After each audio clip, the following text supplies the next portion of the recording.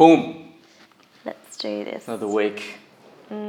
Down the proverbial sewer drain. But we made it to September. So hello September, hello spring. We made it this far. Absolutely. Anyhow, welcome guys to another episode of Charlie and Ponyo. What's going on? That's Charlie and I'm Ponyo. Hola. Welcome. And welcome back to, Welcome to the our future. all our supporting listeners and our new listeners as well. It's always great to have your company with us. So this week we've got a few things that we would like to discuss. And first up, Charlie, what's on your mind? Oh, where do we start? It's the year 2020. We have cancel culture, which we've talked about. Misappropriation. But really, what we're talking about is appropriation of people's culture. You see it all around you. Oh yeah. It's a funny thing to behold. You see it all around, but I don't think a lot of people take notice of it. And we see it a lot, especially when it comes to the hospitality industry. Yeah. And this is an industry that I do not have a lot of experience, but I see a lot of my friends and people who I follow and look up to online. They're quite popular on the social media front and especially within the hospitality front as well. So we're in 2020 and we're at the stage where there's a lot of, I guess, there's a lot of things that's being brought to light, especially when it comes to the hospitality. So for example, when we talked about this earlier, cultural appropriation, especially where you have restaurants where they have a great marketing budget, they have lots of customers, they have a waiting list, and the food that they're cooking could be considered as authentic Chinese or whatever it may be. They have this whole play on that. And what they usually have is the head chef being a non-Asian or non-brown person cooking the particular food or type of cuisine. Whereas the front of house would usually be considered, I guess, whitewash, if that's the appropriate term. And behind the scene would be more brown or Asian that's taking the back seat. And we see that a lot with celebrity chefs who are awarded, rewarded, and promoted and applaud for their work within that area. So, for example, and I cannot remember the life of me the name of this particular chef, but this particular lady who is non-Asian claimed to be a chef, a very well-known chef, and she recently released a book on noodles and dumplings, but more of the Chinese noodle and dumplings. And people are calling her out, going, how can you consider yourself as a chef or an experienced person within noodles and dumpling making when you only, because she claimed that she studied, and the facts came out that when she said that she studied, she was only studying for 2-3 days. She went to a workshop. Oh, okay. Whereas other people have dedicated their life doing uni degrees or whatever it may be to perfect making and learning the history of noodles and dumplings. So, do you know what I mean? It's just funny how you see society, how they promote certain people. So I find it hilarious. Like, for example, Uncle Roger. Everybody knows Uncle Roger now because he had made that particular skit of him, his reaction. This is on YouTube. I'll put the link below. Uncle Roger, his reaction to the a Indian chef of cooking egg fried rice, where she drained the rice, and his reaction, it went viral. That particular YouTube went viral. I think it's got over 12 million views at the moment, and he was shocked. So he plays a persona called Uncle Roger. His real name is, I think, Nigel Lee, but his persona on one of his persona on YouTube is Uncle Roger, and he was not accepting that at all, because that's not how you cook rice. And to have somebody ruined how to cook rice, taking a mickey out of it, it's just not on. And then he recently did a reaction video of him watching Jamie Oliver, another popular chef, cook egg fried rice. And Jamie Oliver, which I think is a decent chef, he was putting jam in egg fried rice. And that's the thing. I mean, how can he get away with that, putting jam in egg fried rice? You don't put jam in egg fried rice. And that's the thing. It's okay for the white person to do that. Oh, it's okay for the non-Asian person to put anything they want in it, because they'll get away with it.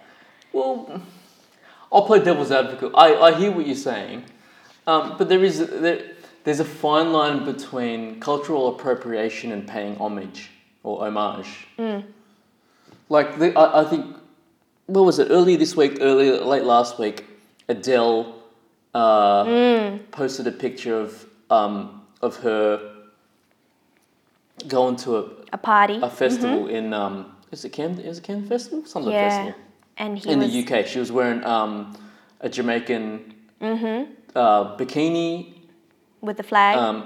And she had her hair in like the native style of like Jamaica people, and people were saying that's cultural appropriation.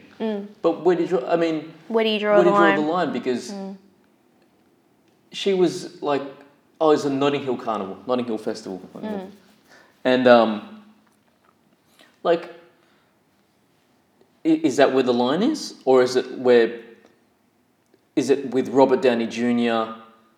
in Tropic Thunder, where he plays a black person playing a white person playing Australian? It's just like, or like is cultural appropriation like Disney putting a whole bunch of white executives on to work for Black Panther to sell a movie about black people and black culture to black people, so that Disney can... I don't know what cultural appropriation means these days, because there's so many levels of... I actually do. There's homage, and then there's cultural appropriation, but it's a fine line to walk. I don't know the answer. Now that you've worded like that, I know what it is. It ultimately comes down to... Cultural appropriation comes down to money. It's a business. It is a business when you think about it. So, for example, Black Panther, when it comes to these celebrity chefs, it's all about how many views, how much money, how much dollar they can put into the bank account. Well, that's true. But and with that being said, that's why it's called show business, not show appropriate friends, business. like, and just have a good time on TVs and movies and stuff. It's show business. It's a business. It's a place of people's work. But I think cultural appropriation, it goes... So with all that being said, I just said, I haven't finished. Give me one more minute. Cultural appropriation can sometimes work the opposite and work in a good way. And the one of the examples would be, so Elvis took the blues from the black blues singers back in the 1920s, and Elvis technically culturally appropriated the blues and then refed it back to mainstream white America who loved it, and then from that gave birth to like rock and roll, and it made a whole new sub-genre of grunge and rock metal that was not necessarily there. So I don't know. Sometimes cultural appreciation not cultural appreciation. You get what I'm saying? But it can go. I could go both ways. Of course. Sometimes, but most of the times it goes completely the other way. I don't know. That's my thoughts. But it's a cultural appropriation is a big. Oh yeah. 2 words. Oh yeah, it's massive, and it covers a lot of areas. Not just with music, not just with hospitality, but there's so many areas as well. But you could say that for like invading countries when, so like when the France came into Vietnam, or Germany into. Well, without Argentina or something. Without the French invading Vietnam, I don't think we would have the famous banh mi, which is the Vietnamese baguette for the bread. That's what I mean. Where cultural appropriation sometimes mutates something positive out of it, and there's a whole bunch of different things that come out the other end. But there's usually a lot of pain that goes in between both of those two things. Exactly. But I mean, I hear what you're saying. No, you don't have to agree with me. It's just something that I've been. I guess I'm not 100% knowledgeable around this area, and I'm still educating myself. And I think that's the bottom line: is we're constantly learning and educating each other. Yeah. I think that's what I'm trying to get at. I'm not saying that what I'm saying is right or my view is correct and your view is wrong. I'm not saying that at all. Yeah, no. I'm saying is that as long as we're communicating with each other, and to all our dear listeners, it's about educating each other. Yeah. And keeping it transparent. I think if we have an open dialogue, it goes a long way to be able to talk about anything. Absolutely. So that's just where I'm coming from, Charlie. Too deep? No, it's pretty deep. But that was all talking to me before the podcast. That's our normal conversation at home. Yeah, no, dear listeners, I like it. If you think this is deep, this is nothing. This is only 25 minutes that you hear from Charlie and Ponyo. We're like this 24/7. And I'm tired just talking. Yawn. Anyhow, moving along. Shall we do a movie review or? Yeah. What? Yes. So what did we thank just watch? you, Charlie, for purchasing Mulan. $35. Oh, is that how much it cost me? Yeah, on Disney. Thank you. Broke. Firstly, I want to say it's great being able to watch. I guess we mentioned this before. This is a new norm. This is how we're going to be going to the movies from now on, most likely. We get to watch the premiere of Mulan instead of going to first class or the cinemas. We get to watch it in the comfort of our own home, which I'm not complaining, because the beauty of that, we can stop, have intervals, whatever it may be. I like that. Yeah. So thank you. Yeah. You can eat some popcorn. Yeah.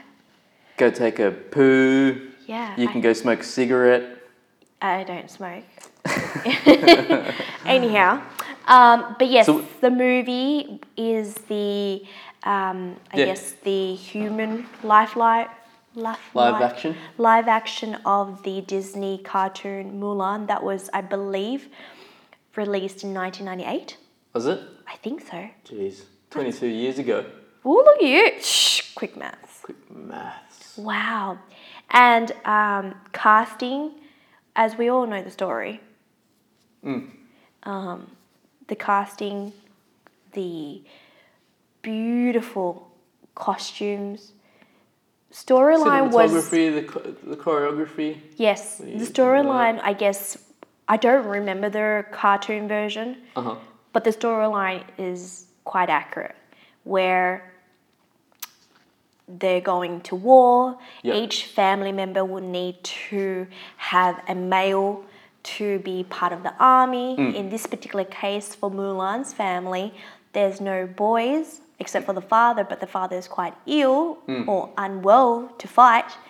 She doesn't want her father to fight, so she runs away with the sword and his armor and pretends to be a boy. Yeah. So many questions with that, but anyhow. So many questions. So many questions.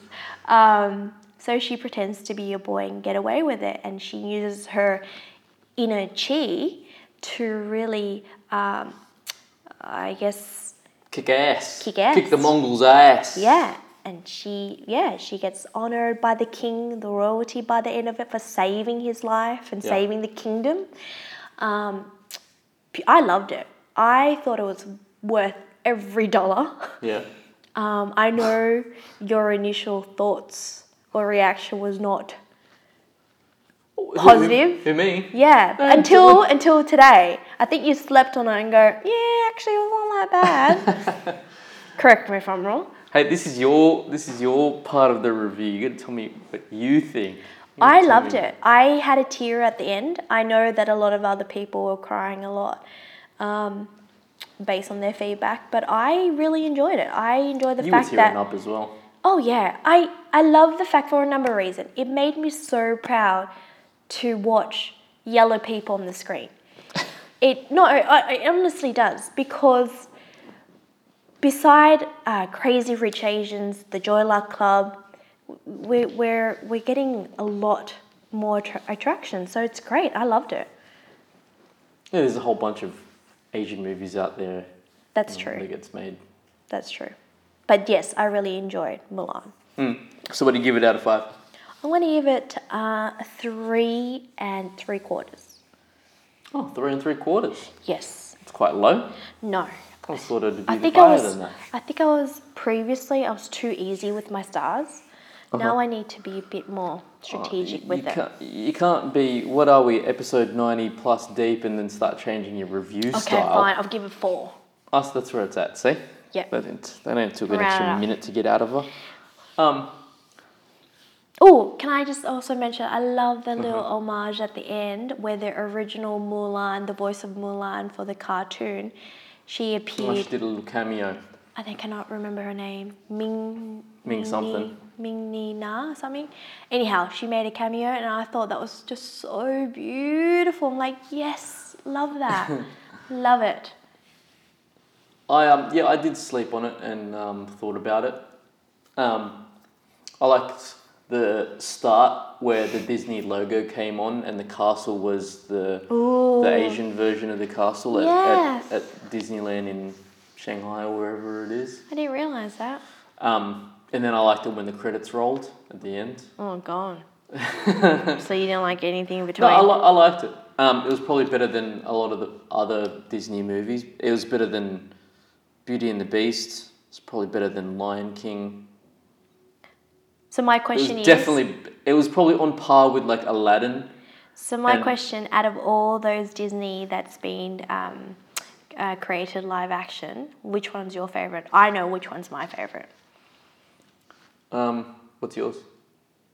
Oh, do you want me to tell you? Yeah. The Jungle Book. Was that that was Disney, wasn't it? Yeah. I'm pretty sure. Loved it. Favourite. Out of the live action, I don't know.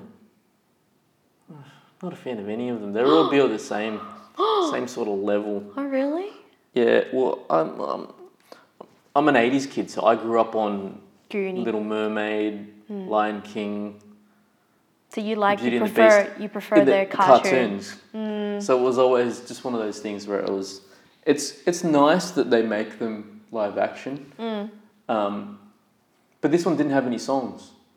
You're a musical fan. I like You're a gangster musical. that likes a bit of musical. I listen to a bit of Nas and I listen to a bit of musicals. So it's one of my favourite movies, that one with Ryan Gosling and Emma Stone. La La Land. Yes. It's the movie that made me cry. Sure did. I love a good musical. Moulin Rouge. Romeo and Juliet. Even though that's not a musical. Les Mis. Actually, not the movie. The movie sucked balls. You prefer the Broadway? Yeah, Broadway. I didn't get to see that. Siegfried in Les Mis.